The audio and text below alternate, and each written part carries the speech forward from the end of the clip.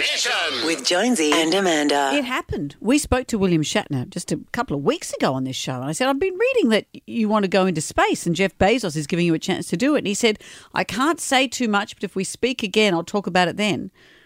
You know, you'd think a year later he goes into space. No, 2 weeks later he goes into space. He has returned from being the oldest human in space. He's 90 years old. He had a brief but successful mission on Blue Origin. So when Virgin went up with Richard Branson, that was a plane, wasn't it? More or less. This is a rocket, and this then you have to separate from the rocket and you come down in a capsule. It's a full astronaut experience.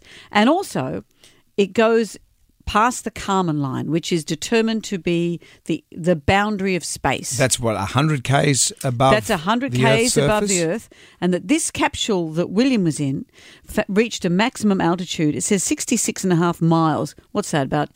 That would be probably about 80 miles. 80 k's. 80 k's. So you've gone rather. 100 k's and then that. So say round it up 200 k's into space. Yeah. To give me an idea of how far away that is? What's something? Here to Newcastle, probably give or take 20 k's. And he was quite emotional to go to Newcastle.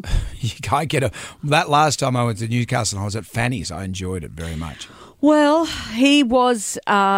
William was quite overwhelmed. As we know, he's played Captain Kirk for all those years on Star Trek. To see the real thing, he found quite overwhelming. What you have given me is the most profound experience I can imagine. I'm so filled with emotion about what just happened. It's extraordinary. He's excited about that. Although he is 90, you could take him to Westfield and you get the same reaction. I saw a funny meme. It's a picture of what's that thing, Planet of the Apes? Yeah. And said we should all dress like this when William Shatner returns from space.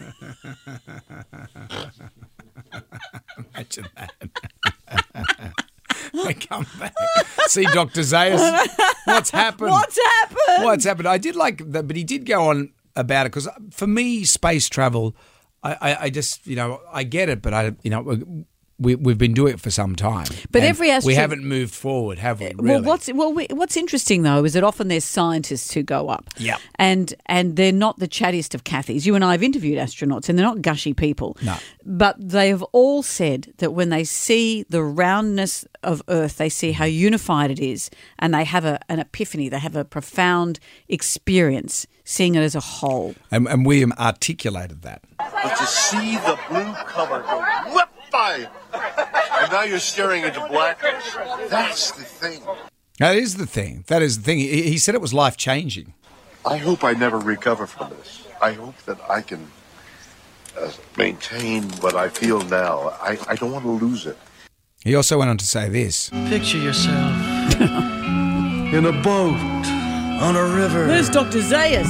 With tangerine trees and marmalade sky. That was after we went to the food court at Westfields.